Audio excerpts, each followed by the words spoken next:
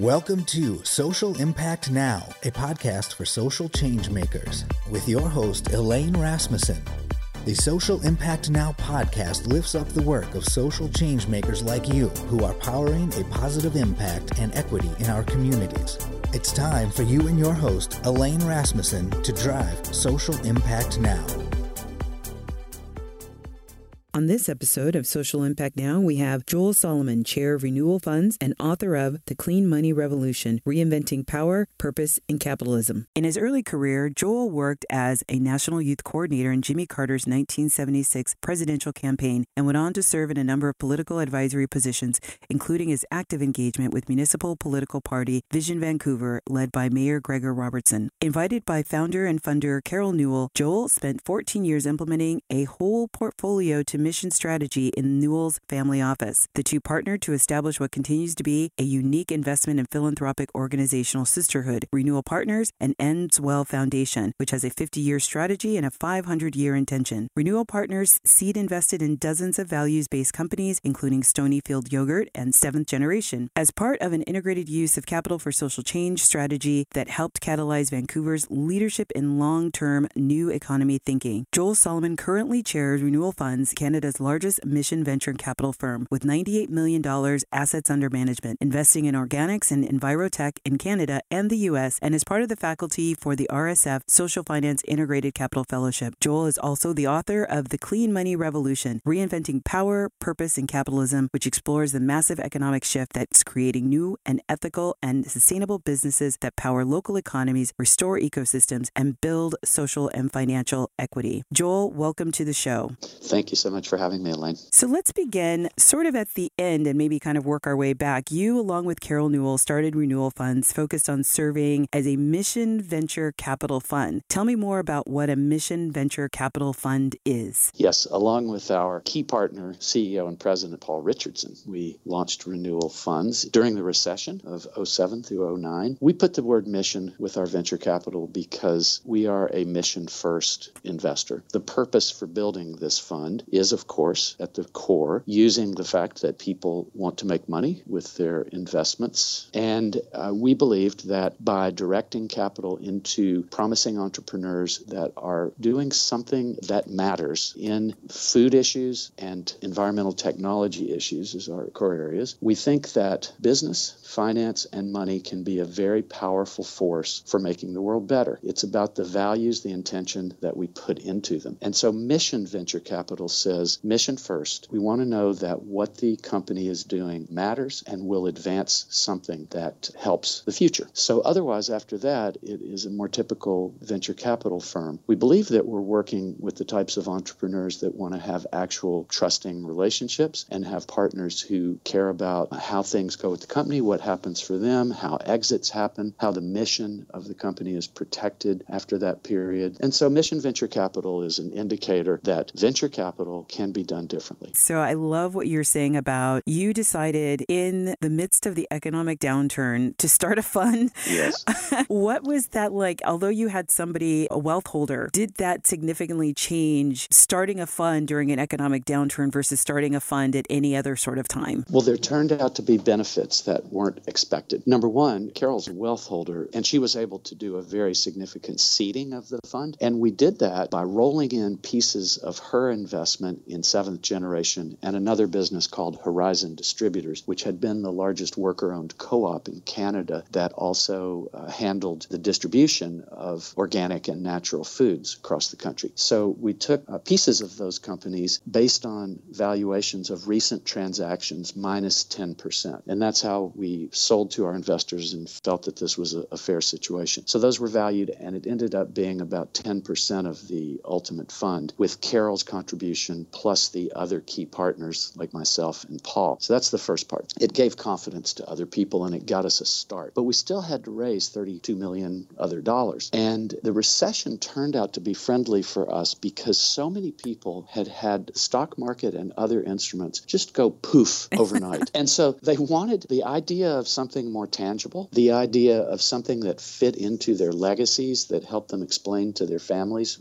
what they were doing with their money, and that created something that clearly signaled this is a time where change needs to happen. And though incremental, of course, venture capital is not going to solve everything in the world, but to start to have venture capital be kinder, gentler, and about things that matter and can advance the world was a premise that was made a lot of sense to people. We talked about how organics and environmental technologies were underinvested and undertended to by capital, and they liked the premise. So one by one, we built up 80 investors, individuals, family offices, and several charitable foundations out of their asset bases, and a couple of boutique wealth managers that had clients that had been bugging them to get their money out of stuff that felt despicable to them into things that they could believe in. So we worked a couple of years and put $35 million together. So that idea of the mission and capital and the kinder, gentler venture capitalism, I'm reminded of a conversation I had with Diane Eisenberg from Seniarth about there's this whole idea of there are trade-offs when you try to do mission-guided investing. And I love her thesis, which is, she's like, look, I don't like this word trade-offs. We have a impact thesis. And even though the only instrument we use is debt, we do a really good job doing our impact thesis and we make money doing it. So I don't feel that there's any trade-off. And yes. It sounds like that's what, one, you had an intentionality around from the beginning, but it's clearly paying off. It's been necessary to prove into the marketplace that the idea of investing with values is not necessarily concessionary on your return rate. There are many aspects of moving money into how to make the world better that the full range of financial tools, from philanthropy to debt to low return to competitive return. And so our job was to prove that what we had done privately with Carol's money could be done with a portion of one's capital that you can invest in promising entrepreneurs that are doing better things, and you can make a competitive return rate. So that seemed like something that effectively it comes from assess what resources and potential that you have. You might say, what privilege and what access do you have, and how can that do the most leverage? And because very few people with big money, at least 10 years ago and still today, are devoting that capital to the first premise of we're going to try to do good in the world, there's a need for entrepreneurs of all kinds to create products and tools that prove all the different return rate levels and categories of investing can work. And so it seemed like a responsibility in a way that we had the capital and the experience and the kind of mindset that would enable us to prove this point. So with these mission-directed investments, was the intention going into these that these were going to be longer-term investments, or was it the opposite where it was more closely aligned to conventional venture capitalism, which is we're putting in a certain amount of money, waiting for the scale and selling of the company to be able to get that return back? I know Swift Foundation intentionally go in with this may be a 10, 15, 20-year investment. Was that the thesis with this? Well, we looked at all the factors that typical venture capital was based on. The ones that we felt were too harsh for the maintaining of the values, meaning and purpose that we were investing with, we modified the best we could. So first of all, we attempted to be more patient. The 3 to 5 year flip model seemed like too unrealistic for us to accomplish all of the goals with the investments. We created a 10-year fund, and we have 4 one-year extensions to it. And what we talked to our investors about is there may be some companies left that are not suited yet to be sold. We will have to address that 14 years from now and talk with our limited partners and come up with a way to create a holding company or distribute shares or some other way than forcing a company to sell when it's not the proper time. Now, as it turns out, we're in an era where entrepreneurs decreasingly are attempting to create companies for a lifetime. Right. That they want to be involved in for a lifetime or they want to pass on to their children. But we've gotten into an entrepreneurial belief system, which is build it, flip it, go on to the next thing. So we fell somewhere in the middle of that. We do have to get the money back to the investors with a return rate, and we also want to be appropriate and humane about working with our partners, the entrepreneurs, to a natural time to exit. And most of them these days, we have that conversation on the front end. We ask what your goals are, your aspirations, how much money is going to be enough, what do you, and we say, here's what our situation is. So just know that we're going to have to work together on a theory to get us back out. But we want to do it in a way that is both protecting of the mission of the company, number one, or secondly,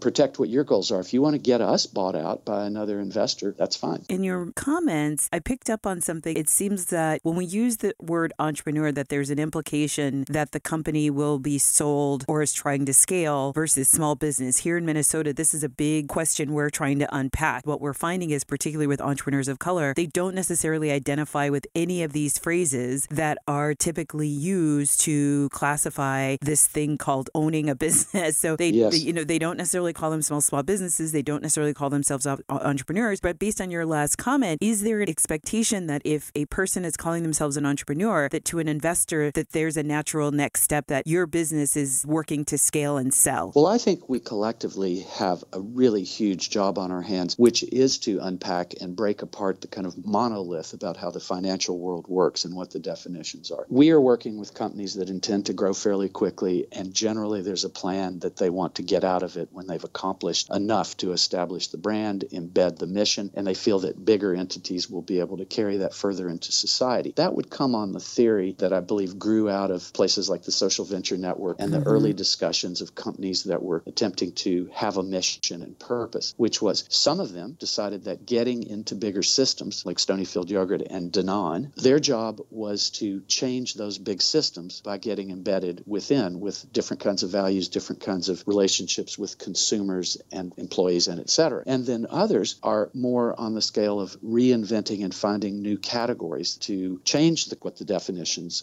have been assumed to mean. So this is a big disruptive moment where the ideas of long-term, of a safe, clean, just prosperity, and a more distributed power in the world needs to be chipped away at it, invention by invention, concept by concept, and example by example. So there's a big ecosystem of change that's underway. The thing called entrepreneur and the model of Silicon Valley of rapid growth, unicorns, massive wealth creation on kinds of inventions that many people don't even understand. That's a huge part driving the economy right now. And it's creating a bit of frenzy. And it kind of messes, in my mind, with human psychology and emotion and, kind of normalcy. And back to those issues I mentioned of justice and income distribution that's appropriate and damage to the commons and all these kinds of issues. So I'm in that world of what I'd call a pragmatic idealist that says those of us with different ideas can get into business finance and do it differently. And we need many creative entrepreneurs and basically inventors to create a landscape and an ecosystem of this so that it gets to be a much more effective, fluid, useful tool. And I'm interested to hear more about what you said there of the entrepreneurs you're working with and how this financial system is going to actually serve the needs of emerging entrepreneurs, people of color, and communities that have had less of this kind of power. And how will these two eventually blend into one big happy whole? Yeah, and I'm not sure that they'll blend into a happy whole. Yeah. But I think that's a good thing. So back to my comment about there was a friend of mine who is at University of St. Thomas. She's finishing her PhD, and she has interviewed, I think, over 100 women entrepreneurs. And after her research was done, I circled back with her and asked her what term boiled up of how these women identified themselves. Was there like one sort of term that rose to the top? And she's like, I was expecting to find that, and there wasn't one thing. They all call themselves different things or didn't really call themselves this at all. They're just like, oh, this is my thing that I do. I even had this conversation with queer ladies that make pies. She goes, I call myself the lead pie maker, but this is a company she founded. She doesn't call herself a founder. She doesn't call herself a CEO. So there is this real thing that's happening about how people are thinking about themselves to the larger macro ecosystem of business. And then, of course, that misalignment with how the finance sector, which has the money to invest in them, looks at them because they're not even getting on the radar because they don't even classify or seek out those places and spaces where the finance people are expecting them to find them. So I think this moves into this component that we've talked about as part of the RSF Social Finance Integrated Capital Fellowship is this need for this different model that serves this breadth. And then I think about what you're talking about for these companies that you're looking for that are scaling and selling and how that butts up against local economy, right? Yes. So where you're working at doesn't necessarily work at the local economics level. And that's really the space that I'm in, is really about driving what is the local economics and building those ecosystems that then on a larger scale feed into the larger ecosystem. And so that's what I mean by I'm not sure that there'll be a happy whole. I think there'll just be these concentric circles that maybe kind of Big Bang Theory run into one another and bounce off of one another and launch off from one another. Well, what I'm talking about, of course, is the larger ecosystem in which there's lots of diversity and complexity. Not that all finance is done the same. And underneath what we're talking about here is the necessary feminization and inclusivization of the emerging economy. We will not effectively go forward as a happy human species if we do not do that. And so it requires a lot of different dimensions to the economy. And what we took on, back to assessing what access and worlds we could do, was to just chip away at one part of it. The ultimate goal is to break open the way that the economy's been done and let many flowers bloom and create lots of different models. So, we'll go out front and we'll tackle this thing called venture capital, of course, as a almost homeopathic effort, where just by staying true to a certain set of values and going into that lion's den of activity and acting differently helps make room for lots of other things to happen. And of course, indeed, over this last 10 years, the flowering of new models and questioning and experimentation is in an early stage of that hopefully happy ecosystem that emerges, where there is a lot of diversity and that many more people have access to it, and that it starts to take on bigger global type values, because with population growth, with climate, with species extinction, with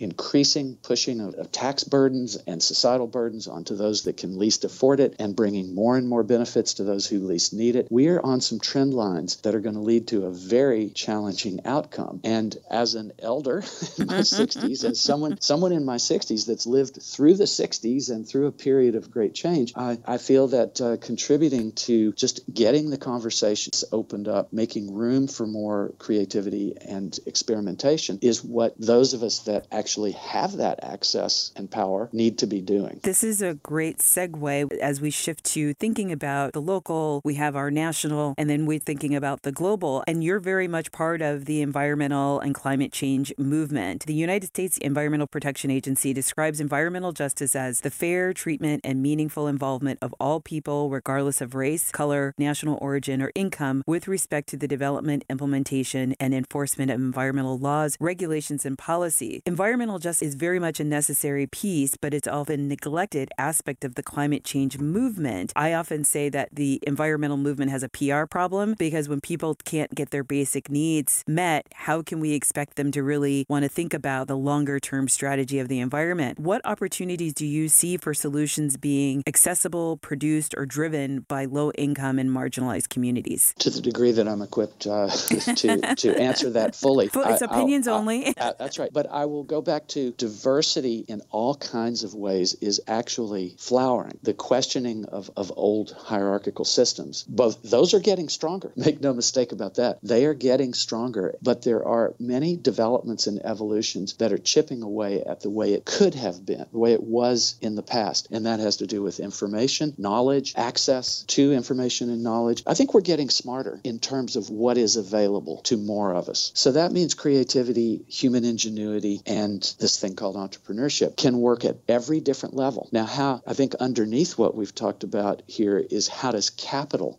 become more grassroots? Well, there are lots of ways to create community capital. When you assess any kind of human city or neighborhood or community, and you actually inventory where the power bases are, where the money moves around. I live and work in and around a neighborhood in Vancouver that is probably the most challenged neighborhood in the country. And studies that are done here show that the economic activity going on is billions of dollars. That may be drug trade, that may be nonprofits and housing agencies and services and that kind of thing. But there's billions of dollars of economic activity happening in all kinds of regions. In the ones that it's not billions of dollars of financial activity, there's other kinds of resources, natural resources, places that people might want to be. So there's an inventory that can be done of every circumstance. The question becomes, who holds the power and how do we create more access to that? Because the creativity can happen. We now can assemble through crowdfunding. If we're skillful at it, we can get money from all over the world into our local community if we've got an idea that's attractive and we know how to offer it compellingly. There starts to be a question of who gets access to learn those tools. Right. And across the educational systems of the world, there's a lot of change happening there. I've recently been appointed to the board of the University of British Columbia, which is an honor and a huge task that I'm only beginning to realize. But watching, you didn't know the job was dangerous when you took it. I did,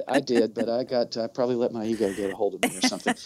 It was too good an opportunity for learning and possible influence. But there's 75,000 people involved in that university, and it's a globally recognized one and highly rated one. Well, what I'm already learning inside it is their commitment to diversity and inclusion is massive, and it is happening. It's underway. That the demographic of who has access to those tools is changing. Okay, that's still the elite. I can't speak to every different part of society, but we have online learning. We have so many ways now to get access if we've got the determination and the clarity to go there and to deal with whatever our obstacles are. So obviously I can rant about this for a long time, but No, I'll that's just great. I'll take a pause there. So you describe yourself as a pragmatic idealist. I call myself a pragmatic optimist. And so in thinking about where are the opportunities, not only in environmental justice, but all of the things that you just talked about, even looking at the democratization of access to education, democratization of access to finance tools, entrepreneurship tools. One of the things that I'm heavily involved in is blockchain technology and using that as an opportunity to disrupt and be an opportunity to move around the system. However, I feel like we're in this very tender moment because I am afraid that blockchain could be another opportunity to perpetuate the status quo. We're just now moving it to digital. And as much as I can, in the little universe that I occupy,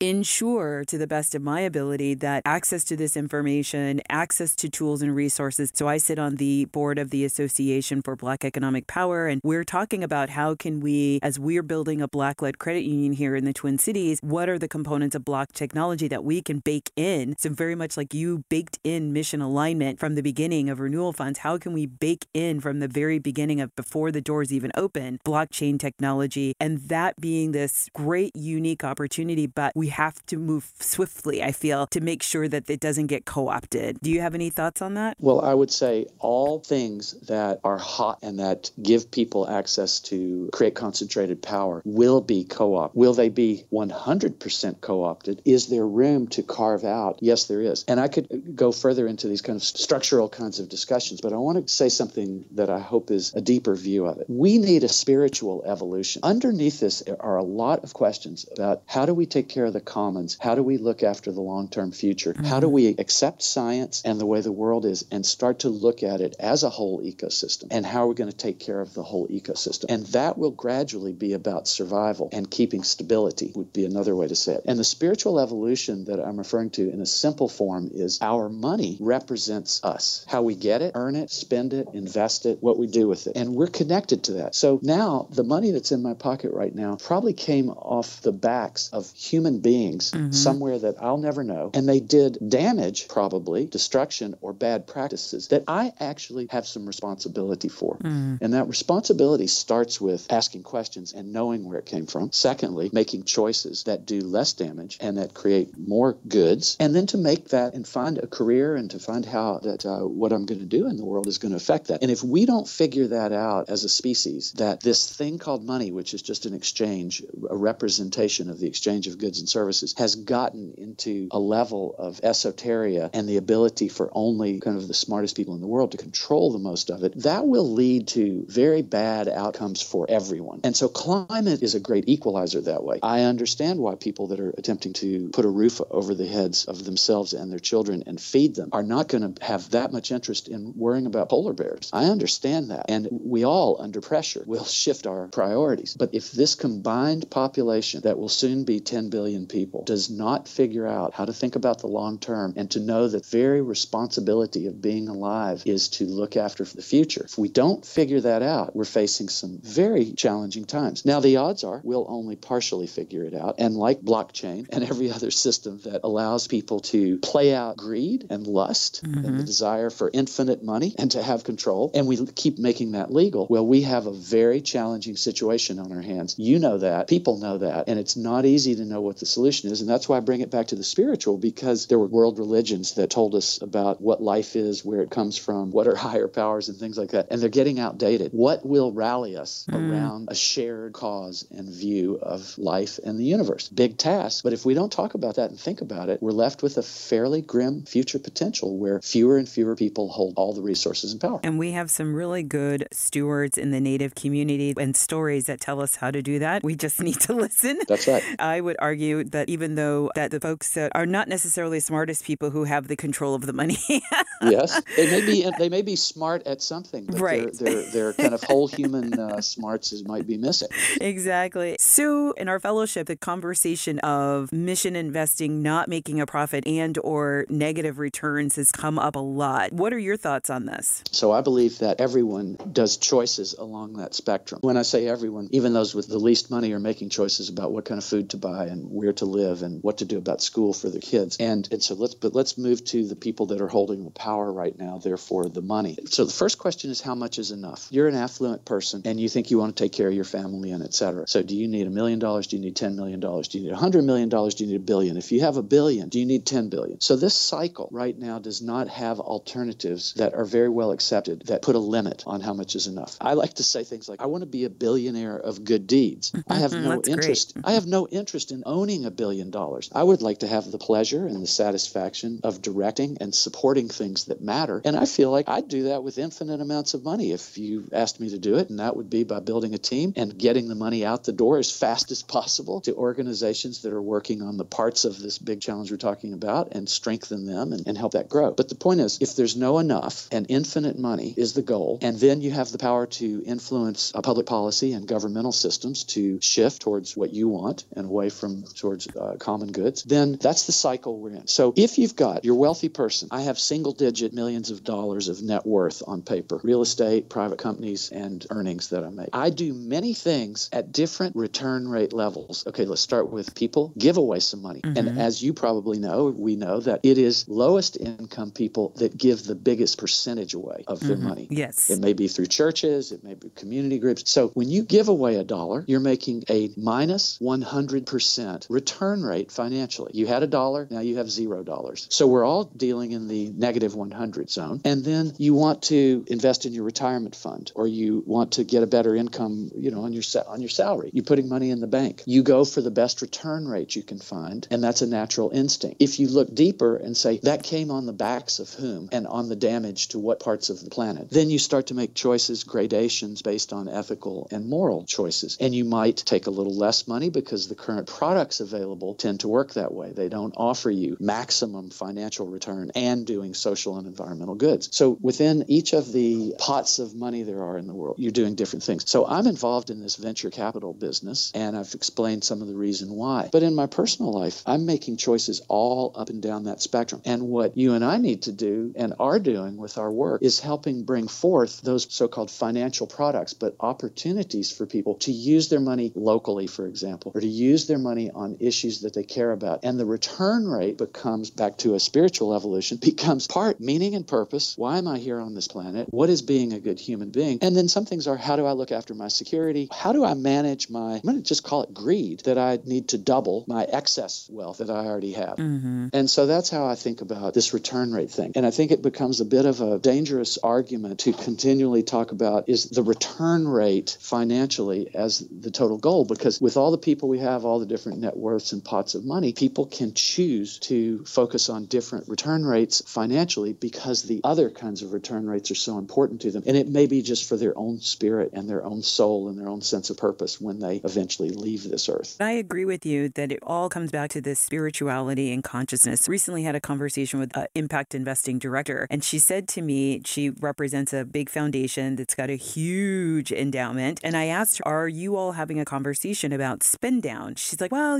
that's not really a conversation that anybody's willing to entertain. So I stay away from that. But what I have been trying to move in the conversation is that we make less. And she's like, because there's always going to be societal problems. To which I responded, well, what would it be if every philanthropic organization said they were going to spend down? Could we wipe out the societal problem? And she just looked at me like, oh, because that's really the goal. The goal isn't to spend down the money. The goal would be like, could we actually obliterate and do what we say that we want to do, which is whatever that thing is. So I find these conversations to be really, really interesting. But I want to move on to, you recently authored a book called The Clean Money Revolution, Reinventing Power, Purpose, and Capitalism. What do you mean by the term clean money? Fascinatingly, there are still things to say and ways to put words together that have not been used very much. And what finally came to me was about the term clean money is thought of not as very clean, typically.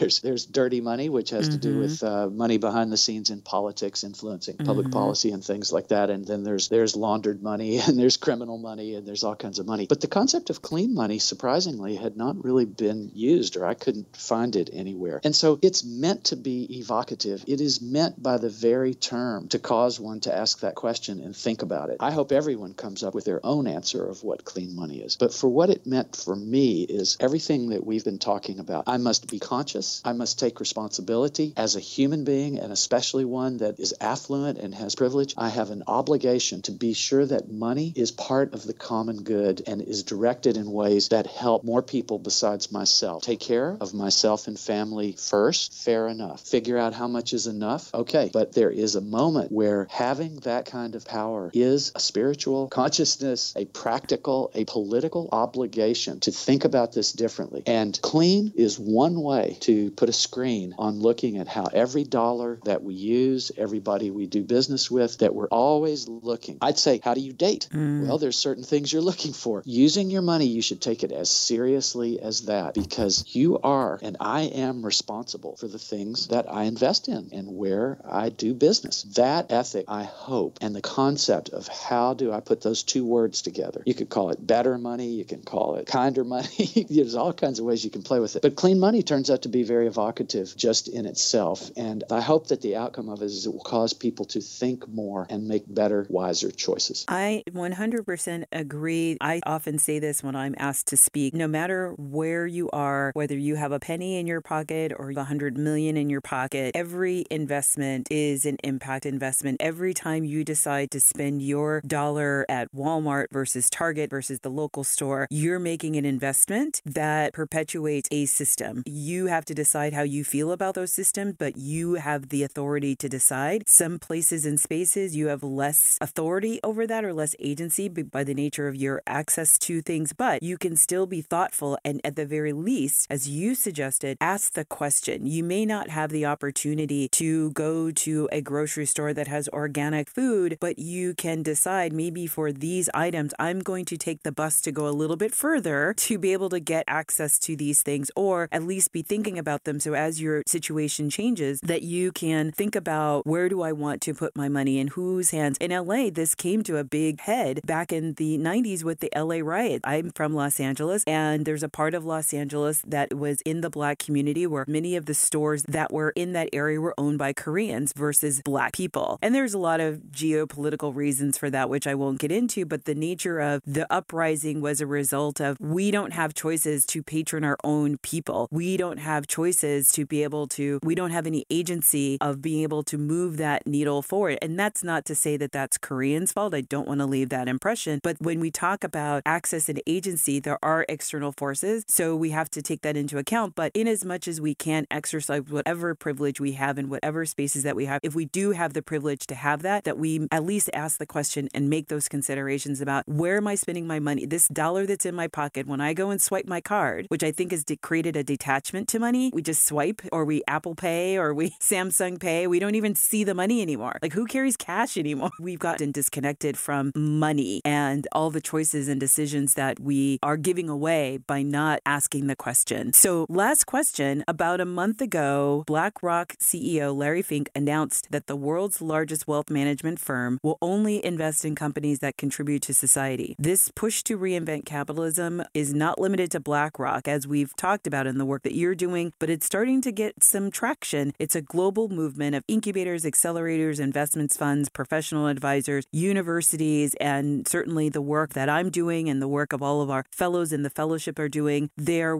waking to the crisis and eager to help to move business faster. We know that entrepreneurship is the key to thriving communities. As one of the faculty for the RSF Social Finance Integrated Capital Fellowship, how do you describe and think about integrated capital, and how does it align with clean money? We are now past the germination stage. My personal experience is 30 years on these ideas, just driven by personal health crisis and deciding I had to figure out my meaning and purpose. And I was the product of some affluence. And how was I going to use that to actually contribute to a better world if I don't have much time to live? By the way, my friend gave me her kidney 10 years ago, and all of that has gone well. But the earliest stages of questioning, does money actually have ethical and moral values to it? And early pioneers in that, and watching that field grow. We're now past the invention stage, and we're in the early stage. And in this early stage, big financial institutions like BlackRock and Fidelity and Vanguard and these folks that are controlling many, many trillions of dollars are getting pressure from you and me and the people we know and lots of other people asking these questions. I do not want my money doing damage and destruction around the world so that I can get an extra couple of interest rate points. I need to have products that I can believe in and that align with my values. And so what we're seeing is probably a 50-year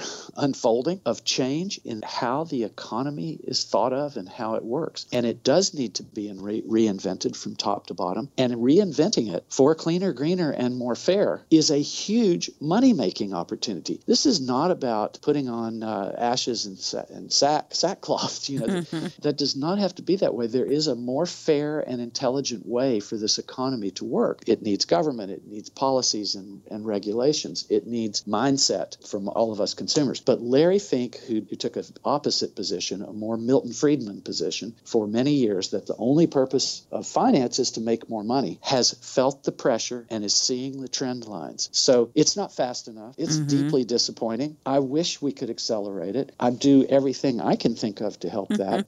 Maybe we're at the halfway point, and we are going to see tremendous innovation and new forms happen. Blockchain has possibilities. Crowdfunding has possibilities. Information sharing, easier flow of capital, distributed education. There are a lot of trends that are positive and might lead us to more of this. But that's how I see the perspective of these big players who are under pressure from their customers. Exxon is forced to reveal its information about climate. These are unheard of just a few years ago. So these are early positive signals. If only they could move faster, if only there could be that kind of magical moment where just mindset flips because a certain critical mass has happened. But all the efforts that you're doing, that localists are doing, that mission venture capitalists are doing, philanthropists are doing, all of it is in a very intertidal zone creativity moment that I do have optimism that this is going to change and shift the direction of massive amounts of capital over the next couple of decades. So we'll see. Well, as Confucius says, may you live in interesting times, and I think we are.